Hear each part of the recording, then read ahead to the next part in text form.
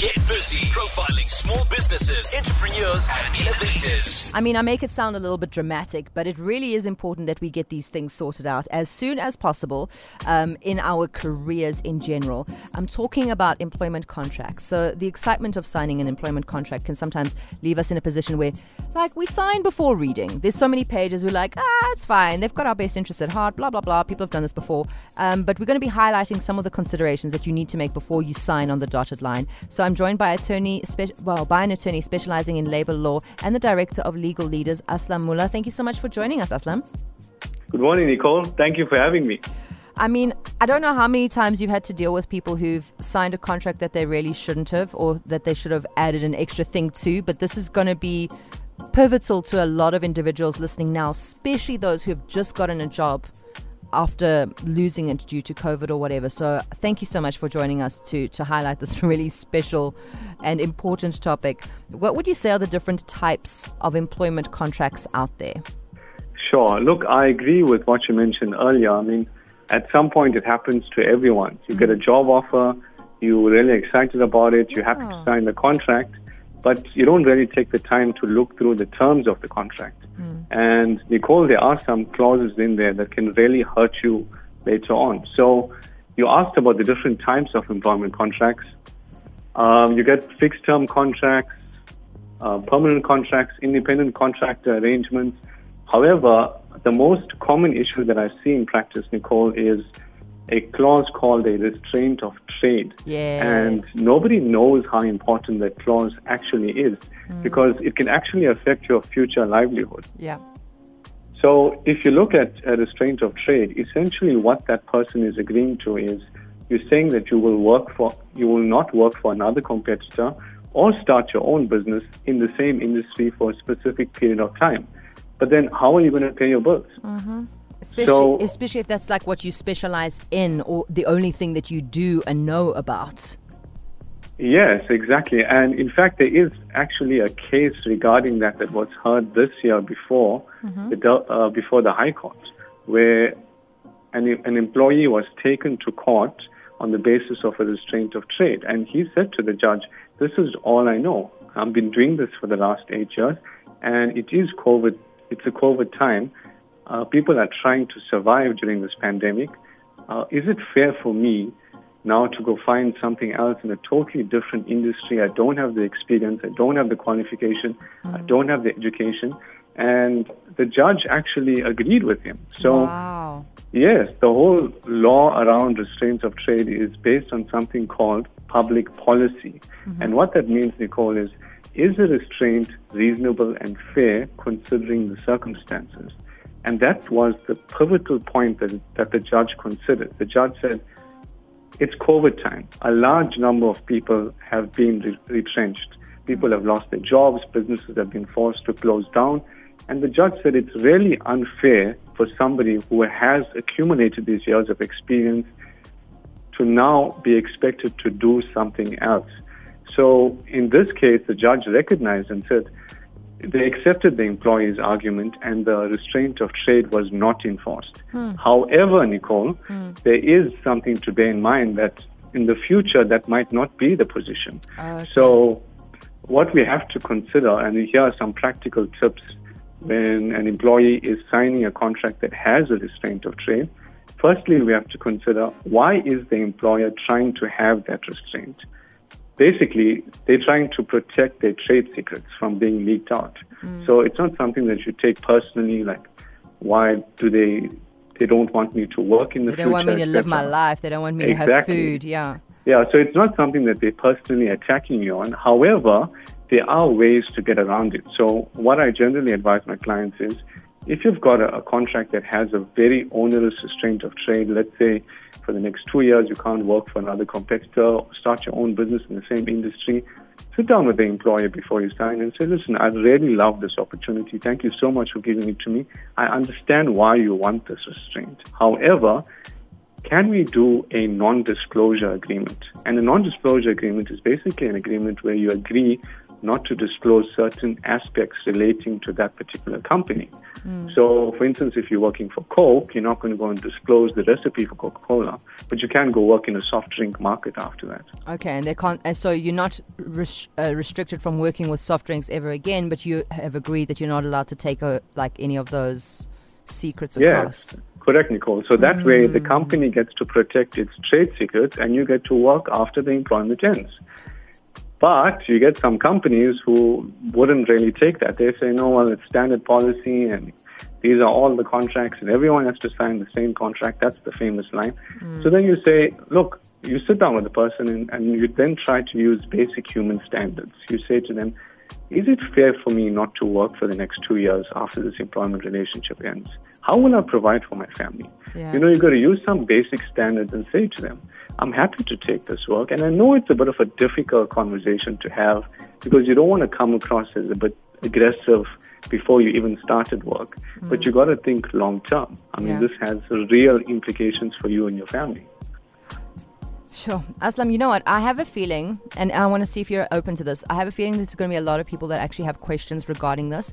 And I'd also like to find out from you about abuse of fixed-term contracts, because I know in particular now there's a lot of individuals who are freelancers, but you're a freelancer for like 3 years, 4 years, 5 years, 6 years, 7 years, 15 years, 20 years for the same organization, and you just get a 1 year contract. Is then, I've heard that this is not actually supposed to be happening, and after 2 years you should be a full-time employee with benefits, etc. So I do want to touch on that in a few as well, but I also wanted to see, can I ask our listeners to maybe send in questions that you would be okay to answer? Sure. No, that's fine, Nicole. And you brought up an important point regarding the abuse of fixed-term contracts, because people need to know their rights. In practice, I often see that companies continuously give the employees fixed-term contracts instead of permanent contracts. And that's actually a form of abuse in the law, because you denied benefits that would normally go to permanent employees like medical aid or provident fund, etc. Leave. Yes. But Nicole, the most important thing is that the companies use the end of the fixed-term contract as a justification to get rid of that particular employee. 100%. So, yes, instead of following the proper hearings, notices, etc. But fortunately, in labor law, there is a principle called reasonable expectation. And what that means is that if you're on a fixed-term contract and it's being renewed a number of times back to back, let's say 4 or 5 times, you then developed a reasonable expectation that that fixed-term contract would be renewed again. Now, it's very important to understand, you're not saying that you developed a reasonable expectation of permanent employment. You developed a reasonable expectation that your fixed-term contract would be continuously renewed. Yeah. So if the company dismisses you in that situation, Nicole, you can then argue, you can go to the CCMA and successfully argue and say, you know what, based on past practice, the last 4 or 5 times, you continuously renewed my contract, and I reasonably expected that this contract would be renewed. I have personally argued cases like that, and we've won on that principle. So for those people who are on fixed-term contracts and it's continuously being rolled over, you can use that as a form of protection if you are dismissed. This was a typed-out message. It says, if you are under restraint of trade, shouldn't you be paid your full salary while under the restraint? I wish, Nicole, but unfortunately that's not the position in the law. Essentially, a restraint of trade is a contract that you sign with the employer saying you're not going to work for a specific time. So you're not going to be paid for that time. Yes, that's why it's so important to try and negotiate out of one. Always try and go for a non-disclosure agreement or try and remove it altogether. Just scratch over it and see what HR does, see what the company does. And if they ask you questions, just say, look at the times that we're living in. Is it fair for me? What other arrangements can we come to? Good. So unfortunately, you're not going to be paid during that time. And that's why it's so important not to, or try to limit the one that you have in your employment contract. If you can try and put it into your contract that you will get paid, I mean, that would be Yeah, nice. but I would say exceptionally few companies will agree Yeah. to that, Nicole. Unless they really, really want to keep you, and that's a good, it's a good sign. It's a good show of faith, I would say, but also probably not going to happen. Nicole, got a question for Aslam. My wife went on maternity leave, and when she came back, she has been replaced. One of the other ladies is now being put into her position, which was office manageress, and now she is being placed back in telesales. Is this normal practice? Well, Nicole, from what it seems like from the voice note, that is something what we would call in labor law an automatically unfair dismissal, meaning that if a company dismisses an employee based on their pregnancy, religious grounds, anything that's got nothing With the job. related to the person or to the job, then that would be automatically unfair. Now, basically, if that person had to take their matter further, they can approach the CCMA or the labor court and get up to, if they go to the CCMA, up to 12 months of the salary, or if they go to the labor court, up to 24 months of their salary. However, it doesn't mean you should now rush off to the CCMA or labor court. I mean, there's a whole bunch of other factors and things to look at. But from what I hear, it sounds like an automatically unfair dismissal, meaning now the onus is on the company to justify why the dismissal was fair. You can't just replace somebody if you're going on maternity leave. But she's still working so in their mind, they haven't replaced, she still has a job, she's just moved.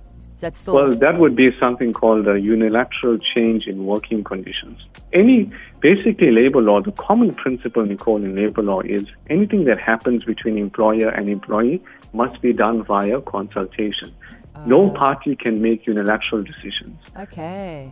Yeah, so it's unlike a marriage. It's like a working relationship. Okay.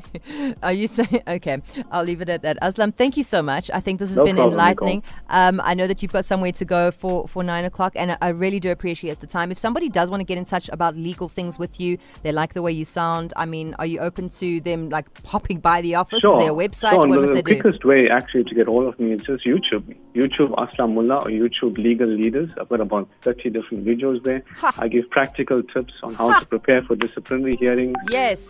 How to do things like that. So there's a lot of free stuff out there. Just go onto YouTube. Beautiful. Love you. Love your work. Thank you so much, Aslam. Thanks, Nicole. Appreciate it. Cheers. Get Bye. busy. Get busy on Extra Loud Mornings. Extra loud mornings.